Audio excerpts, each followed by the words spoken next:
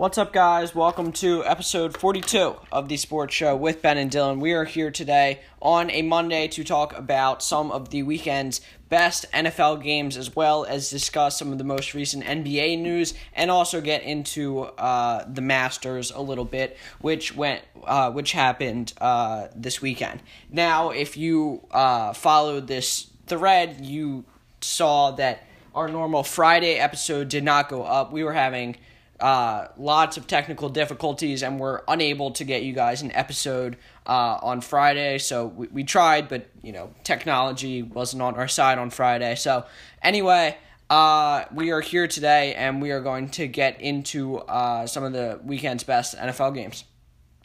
Yeah. So also on another note, we do have a 3-episode week. We have today. It has already been said what we are talking about. Then we also have a mock draft as the NBA drafts on Wednesday, and the usual, except for last week, predictions episode on Friday. So there is going to be a lot of content this week, as well as another article coming out this week. But yeah.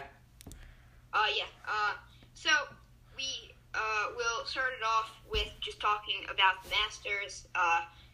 Would you like to get into it? Yeah, so we will get into it in a second. But first, a word from our sponsor. This episode, as are all episodes of the Sports Show with Ben and Dylan, is brought to you by Garden Greens. Garden Greens is the best lawn care service around. Whatever you need around the yard this fall season, Garden Greens will get it done. Garden Greens, helping your garden stay clean. So we can start with our Masters thought. So it was an odd year. Obviously, the Masters was in November rather than April. What are a few takeaways you have from that? And did you think it was better, worse, or just about the same to have it in a different time of year? Yeah, so I'm not sure that the time of year necessarily had an impact, but the weather certainly did. We saw the course play a lot easier on Thursday and Friday due to the rain. Augusta, which usually has stubborn greens, because it's usually pretty dry, because of all the rain, they were wet, making them, easier to putt on, and the players could get a lot more aggressive, knowing that the ball wouldn't, go too far, because it's all dry, it would kind of stick, because everything was wet. So that was interesting for sure. I think the main takeaway, is really that just Dustin Johnson is really good. Came away with the win, finished at 20 under par for, over the course of the 4 days, won by 5 shots, and it was basically over. I mean, you kind of knew, coming into Saturday that it was basically over. He was up 4 shots, coming into it, and just, went 4 under, on Sunday and just put it away. Cameron Smith and Sungjae Im finished in a tie for second place, both finishing at 15 under for the tournament. Justin Thomas came in fourth, finishing at 12 under, and then Rory McIlroy and Dylan Fratelli finished at even par on Sunday. Finished at 11 under overall for the tournament to tie for 5th place. So it was an interesting Masters. Like I said, Dustin Johnson kind of asserted his will and more or less ran away with it. But we saw some very, very low scores for the first time. We saw guys. So nobody at the Masters had ever shot under 60. In all 4 rounds, and we saw 2 guys do that this weekend. Surprisingly, Dustin Johnson was not actually one of them, believe it or not, but it was so some really low scores, records set at this Masters, and it was an interesting one for sure. So I guess I think another thing that was big was. And maybe not, but the lack of fans. I feel like with that, not only the way the course was because of the derained, but I think with no fans, this really, I guess, alleviated the pressure that maybe some golfers feel at Augusta. So I think this made for an interesting tournament as we can move on to our NBA talk. Yeah, and just one more thing. I think the point on no fans, I think that benefits a guy like Dustin Johnson, who is kind of known as someone that, is always calm, cool, collected, and really doesn't waver. And when, you have no fans, it's easier to really, it's easier to do that in a way because, you're not influenced by the cheering or the nobody really boos at a golf tournament, but in theory, the booing. So I think that played to his advantage, and, I think it seems when it's not packed with all these people, I think it seems a little less intimidating when it's, Augusta can seem very intimidating, as it is a very hard golf course, but especially for first-timers or non-veterans, it can seem intimidating as, you have all the guys, everybody there watching it, from fans to former players, to former winners and such. So, yeah, with that, we can move on from our golf talk and move into our NBA talk. We will cover the draft in its entirety tomorrow on our Tuesday episode as we give a mock draft. But that's like more or less like the main thing that's happening this week. But another thing, we did see some trades go down, and we do have some rumors out there right now. So only one blockbuster trade happened, but there was another small one that we can start it off with. Dennis Schroeder was traded to the Lakers on Sunday. It's an interesting trade, and I think it's cool for the Lakers, I would say, who really lacked at point guard. I mean, maybe not depth, but just point guard talent with Rajon Rondo and Alex Caruso and a bunch of other guys manning the point guard this season, which isn't necessarily what you want. But I think Schroeder is a nice addition. He's a solid scorer. He was in the running for Sixth Man of the Year. He was solid in his OKC days, his Atlanta days. And I think if AD resigns, which we will get to, I think he'll be the closest thing to a quote-unquote third star on this team. What did you think of that deal? Yeah, I think it's an interesting deal. I think a good move for the Lakers as they obviously add more depth, and especially at the guard position that, to a degree, is something that they lacked this season. As you mentioned, we had, from whether it was opt-outs in the bubbles with Avery Bradley or injuries for the majority of the bubble with Rajon Rondo, whatever it was, the Lakers down the stretch did lack point guard depth. As you mentioned, you had guys like Rondo when he came back and Caruso manning the point guard. So I think it's a good move for the Lakers. And we can move on now to our next topic, which is the fact that Chris Paul was traded to the Suns today in basically a blockbuster deal.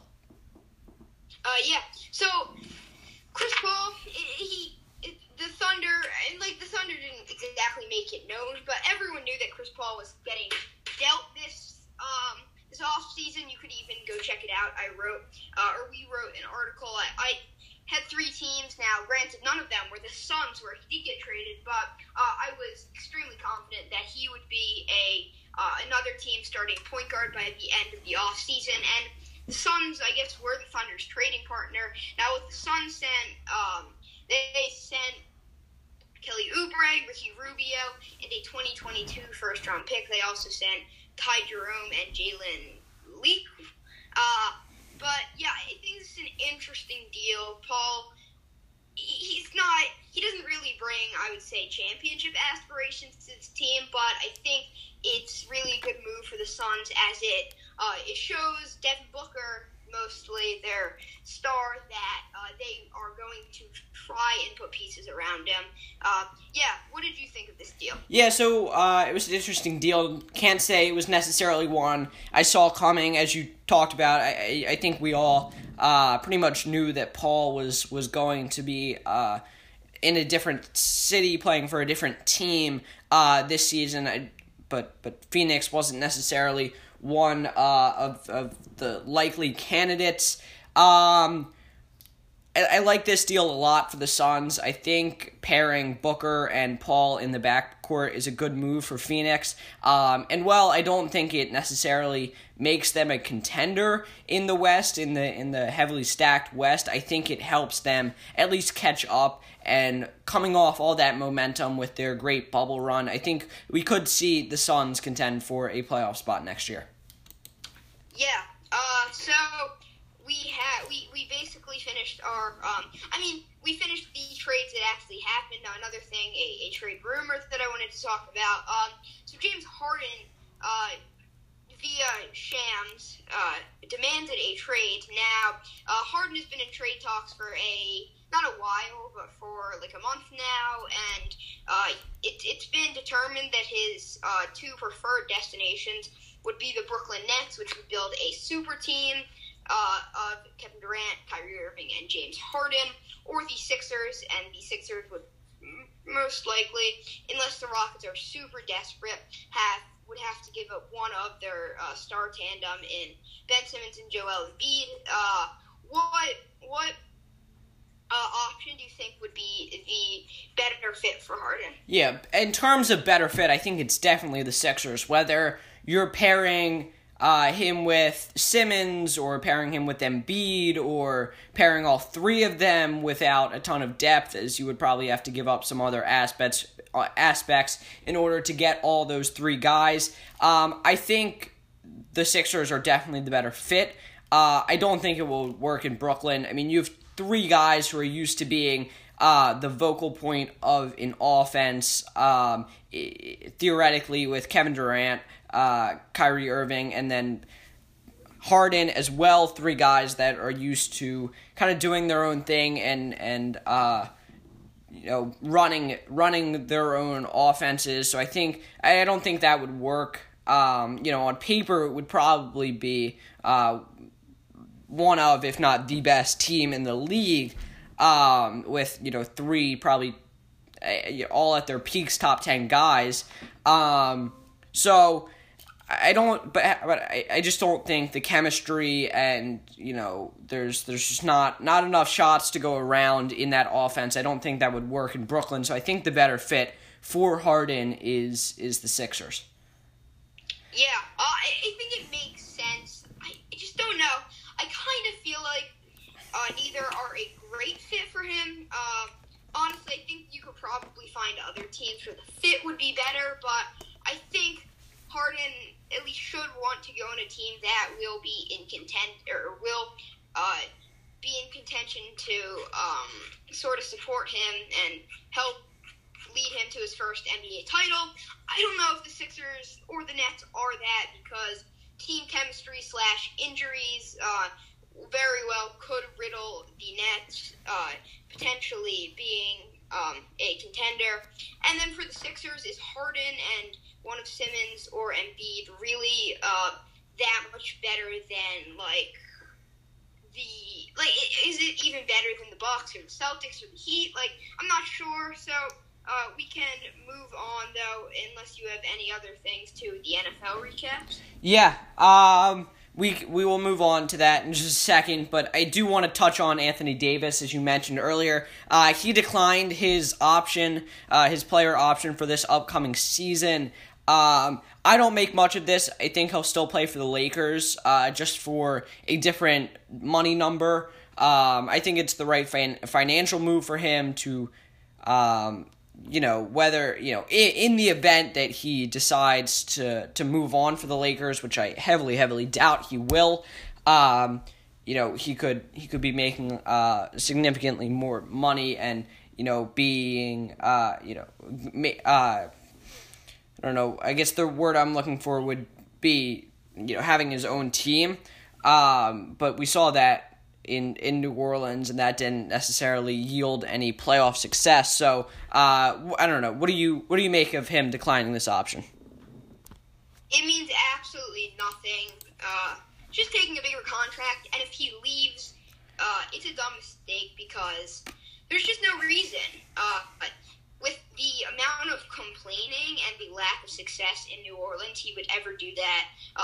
A year after winning the finals, nonetheless, and a year where he has the potential to take over as the best player on this team. I'm not saying he will, and LeBron will still be the leader, but he's on pace to be soon. I just don't think it would be a smart decision for him. Now, maybe if he's getting a lot more money, that will be the way he leans, but I just think it would be dumb in terms of your future success to leave the Lakers for a team that you will attempt to carry in the playoffs for the next few years. As we can move on, though, to our NFL recaps. Yep. All right, so... Yeah, so we have 6 games, including the Giants game. So we can start with the Giants game, and then we will talk about some of the other best games from this weekend. Let's start with the Giants' victory over the Eagles yesterday. Yeah, it was a good one.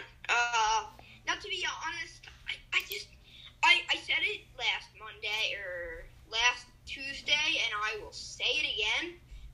The Giants are the best team in the NFC East. I don't think they'll win the NFC East, but if I asked, if I needed one team right now to go and win a playoff game, not that any of them would, I'm asking the Giants. Their defense looks stout, at least at times.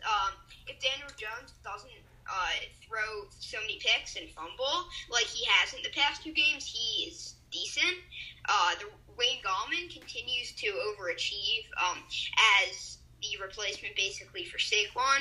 The receivers are fine. I honestly think this team is okay, and it's the fact that they are not in an exactly good place that I'm not sure they will win the division, but I do think there's a bright future potentially. What did you think of this game? Yeah, I thought this was a good game for the Giants. I'm not going to lie to you. I did think there were definitely points in this game where I thought the Giants were going to blow it and end up losing, as they seem to do just about every game, as they struggle mightily with closing games. I thought somewhere in there we were going to see a Jones turnover, as we have become accustomed to, but I have to give him credit.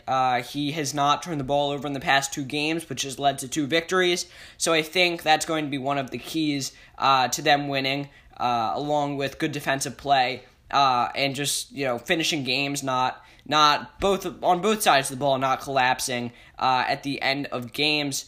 As far as your comment on they're the best team in the NFC East, I think they are, and I'm very confident about it. I mean, they've outplayed the Eagles twice. I think everybody is willing to admit, even if you're an Eagles fan, that the Giants outplayed them on Thursday Night Football by a substantial amount. And if it weren't for just a lack of finishing by the Giants, they would have won that game. They won this week. They've beaten the Washington football team twice. They lost a game they shouldn't have lost to 3/4 of Dak Prescott, and then making Andy Dalton look like a Hall of Famer with their horrific secondary play that game. But one could argue they outplayed the Cowboys that game too, and then we'll see what happens the next time they play the Cowboys in a couple of weeks.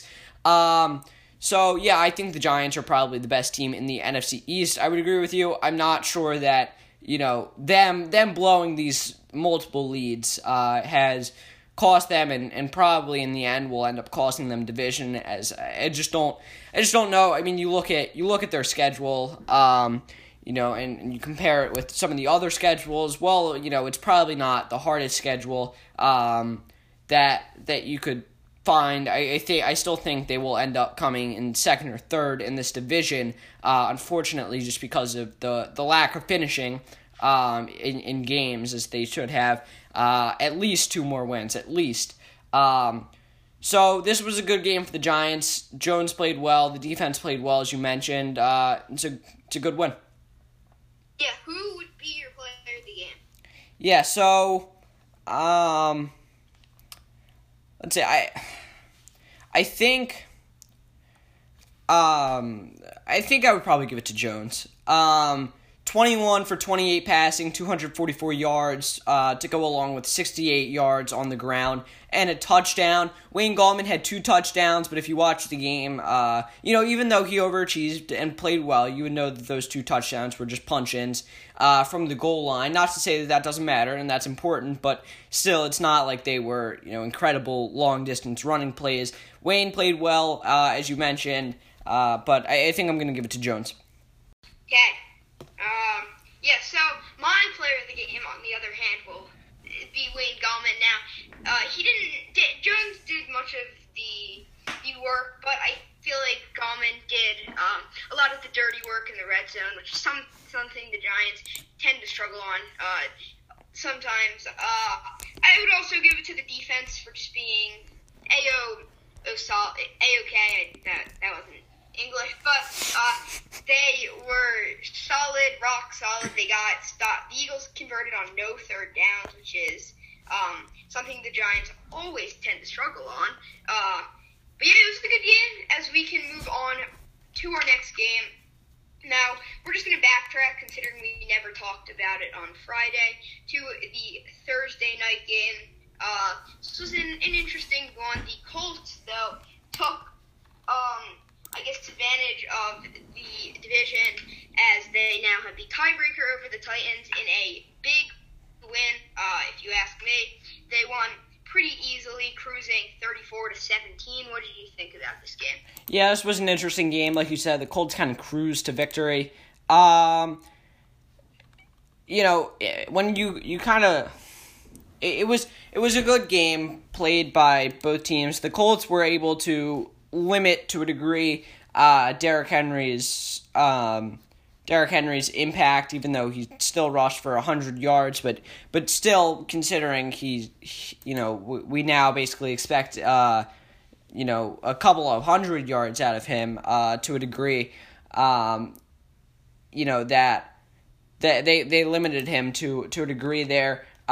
Rivers played pretty well, going 29 for 39 passing, and then throwing for a touchdown. Nyheim Hines also had 12 carries for 70 yards and a touchdown, and a receiving touchdown as well. And potentially one of the interesting storylines of this game is the Colts' backfield continues to get more and more interesting, as we saw both Nyheim Hines and Jordan Wilkins outcarry rookie Jonathan Taylor. What do you think about this? All right, what's up, guys? We are back.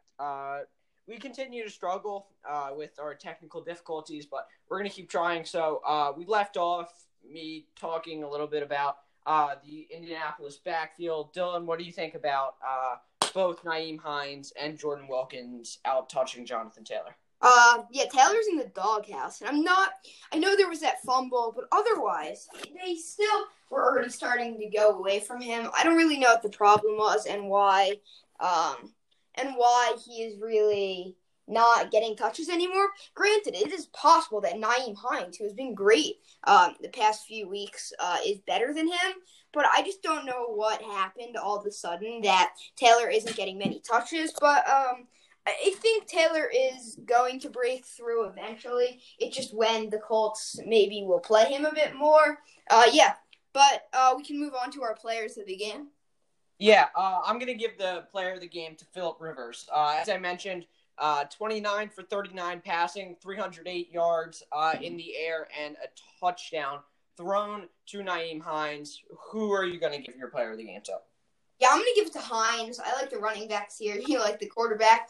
I just think Hines was their biggest all-around threat this game. The defense was very honorable. They stopped a pretty solid Titans offense led by Henry and Tannehill, and both of those guys did not do an A.J. Brown.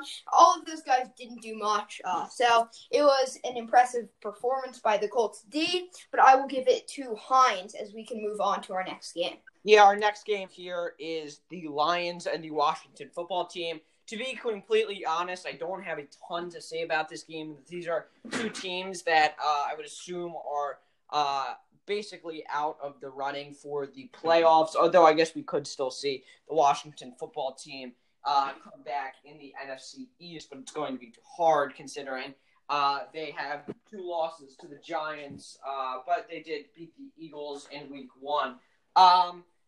So, yeah, the Lions beat the Washington football team 30-27, and don't have much to say about this. And the only real reason it's significant is because there was a game-winning field goal by the Lions to get the win.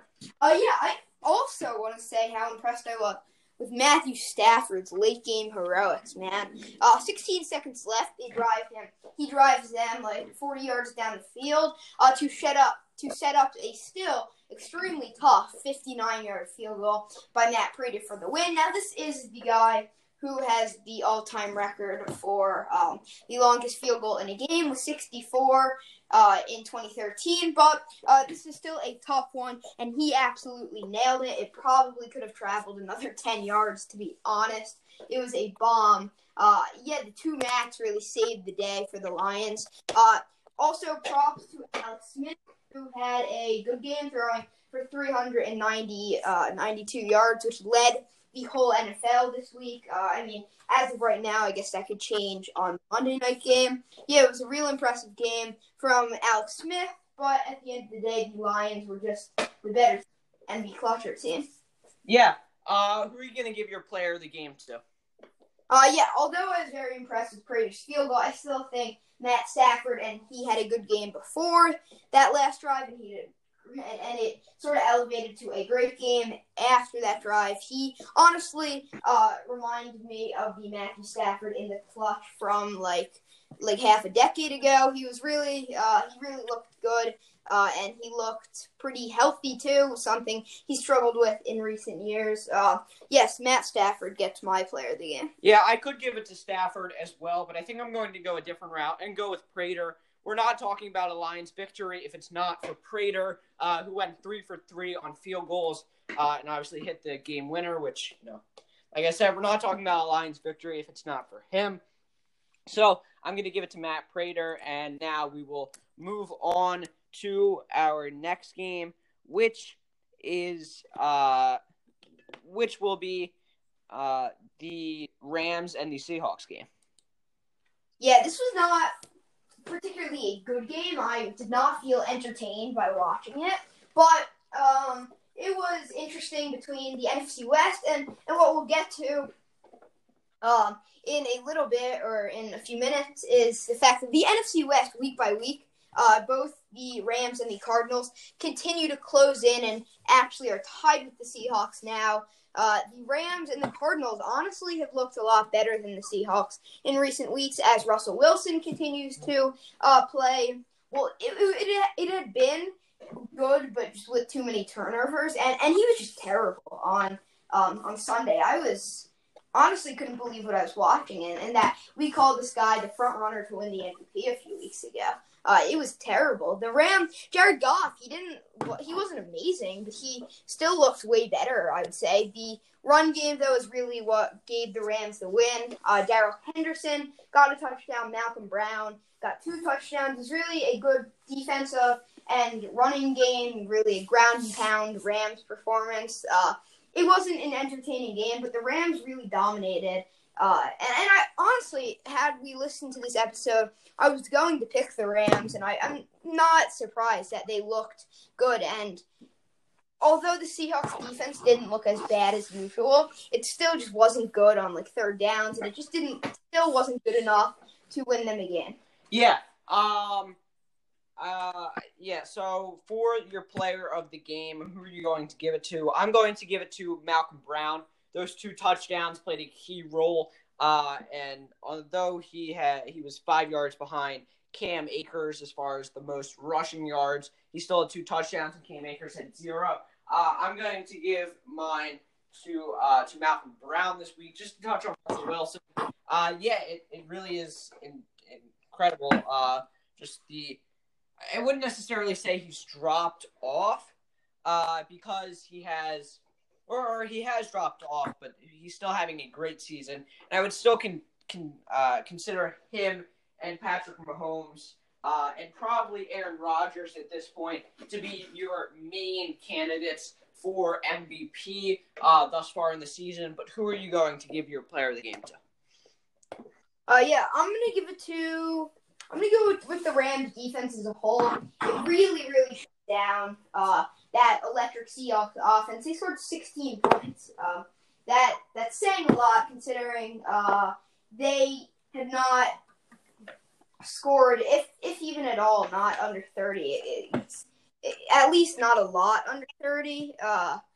It was not a good performance for the Seahawks offense, but it was an even better performance for the Rams defense. I was impressed, and they continue to be one of the league's best. As we can move on to one of the craziest games you will ever see. Honestly, it was, if the stakes were higher, it would have been maybe recognized as an all-time great. It was an incredible game between the Cardinals and the Bills. Yeah, this game was a really, really quality game. But then what put this game over the top, and as Dylan mentioned, if this had bigger stakes and wasn't just an out-of-conference regular season matchup between two contenders, but still nonetheless just a regular season game against an NFC team and an AFC team that most likely won't end up like actually determining anything other than, I guess, potentially whether these two teams win their division or not, or win their respective divisions or not. But this had one of the craziest endings to a football game I have ever seen. We can talk a little bit about this game as a whole, and then we'll dive into what was just an insane ending. So from the start, this game started off odd with Josh Allen catching a receiving touchdown, the second of his career. That was strange. And the Bills honestly looked a lot better, or it looked like they were going to not necessarily cruise to an easy win because the Cardinals have Kyler Murray, but they looked like the better team until Kyler Murray got a pair of rushing touchdowns, and all of a sudden they were up 26-23. Then the Bills went on a drive where the receivers looked like four Jerry Rices, and they just couldn't drop anything. It ended with a Stephon Diggs touchdown, and then I would say it was just, the Cardinals looked done. They had fought so much to get back, only for their defense to really just break. When they needed them to step up. I wouldn't have been surprised if they had just gone 3 and out on the next drive, but like I said once, they have Kyler Murray, so that did not happen. Into what happened. We see the Bills score, or we see Stephon Diggs and the Bills score a touchdown with 32 seconds left to put them ahead in this game by 4. So you got 32 seconds on the clock. The game appears to be over. And then the Cardinals come marching right back down the field and say, not quite. We'll just get to it. The moment, if you follow, if you watch any highlight reel on anything, you will see this play. The by far number one play of the weekend. Most likely it's going to take something really, really special to overtake this as the play of the year.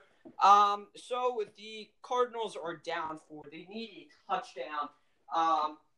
They call a play which Cliff Kingsbury said after the game was called Cowboy. The intention of it was actually to go to Andy Isabella over the middle. Quick route to get 20 yards or so.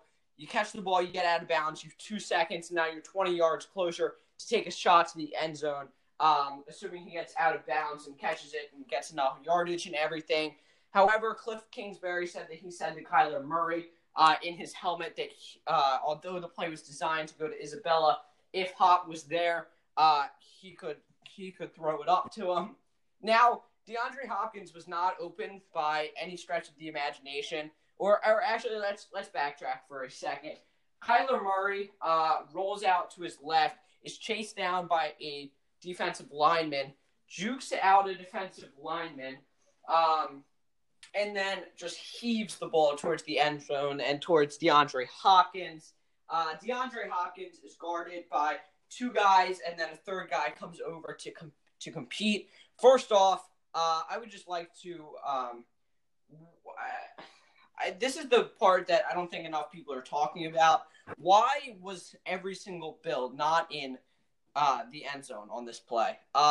It really doesn't make any sense to me. You rush three and you put everybody else in the end zone. They need a touchdown. There's no other way they beat you unless they get a touchdown. And instead, you just have a safety and double coverage on Hopkins. And one would think that would be enough. But clearly, it was not enough as DeAndre Hopkins catches a heave of a Hail Mary, 43 yards, takes it over three guys, and brings it down to the ground, showing why he is one of the best, if not the best, in wide receiver in the NFL. A crazy play and one of the craziest endings to a game I've ever seen.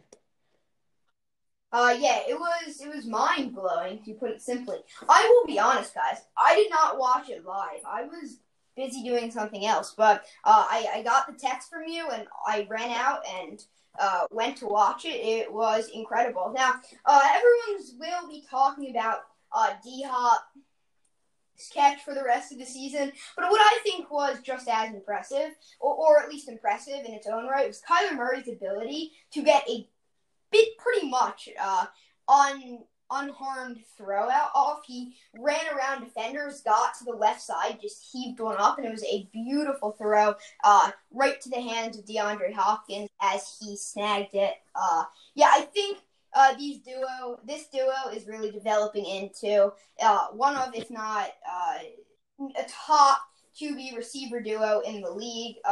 Kyler really, he played well. The rushing touchdowns were huge. And he only had 67 rushing yards on the ground. And it's becoming a standard for him to get like 100 plus. So it was looked at as a bad rushing game for Kyler. But honestly, what an amazing game. As we can talk about our player of the game here. Who are you giving? Yeah, I'm going to give it to Kyler Murray. You could easily make the argument to give it to DeAndre Hopkins. And I wouldn't even bother arguing.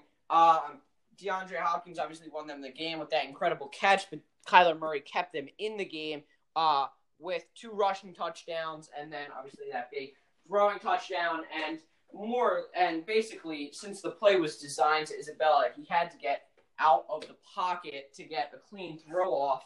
And it does we're not even talking about this play if Kyler Murray just goes down for a sack and doesn't completely destroy a defender, trying to chase him down, and attempts and misses to bring him down. I'm giving my MVP of the game to Kyler Murray. Yep, completely agree.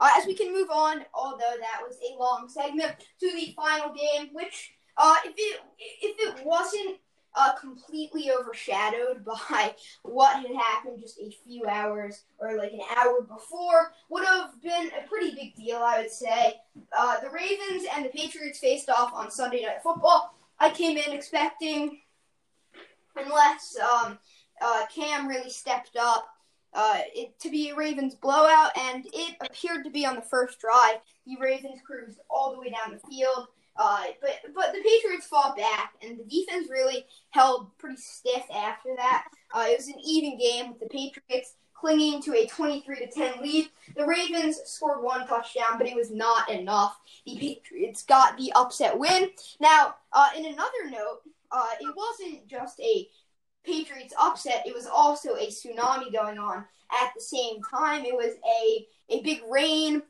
So the run game, honestly, Damian Harris, he didn't get any touchdowns, but 121 yards. He had a great game. Any touches? Yeah, this was an interesting game. Like you mentioned, as were many, were expecting, if not a blowout, a commanding Ravens victory. And the Patriots, quite frankly, came out and were the better coached and better prepared team. Not many people, including Al Michaels and Chris Collinsworth, who were on the call, knew that this storm was going to hit as hard as it did, as they, were saying at the top of the broadcast that it was a little light rain, but would just pass over, and it ended up being an absolute downpour. And somehow Bill Belichick knew that, as the reports came out that they were practicing with wet balls to help prepare for the slipperiness of the balls when they're wet. And the Ravens, and that affected the Ravens, as you could tell that they were not prepared. They had multiple drops throughout the game. This was a good game for the Patriots and a good win for the Patriots. Who would you give your player of the game to? So I'm going to give it to co-running backs Damian Harris and Rex Burkhead. Now, Burkhead had 2 receiving touchdowns, which was big.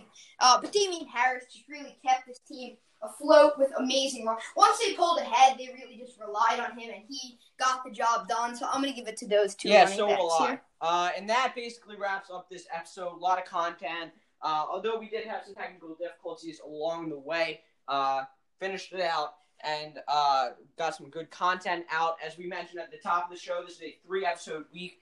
Look out for another episode coming out tomorrow with our NBA mock drafts.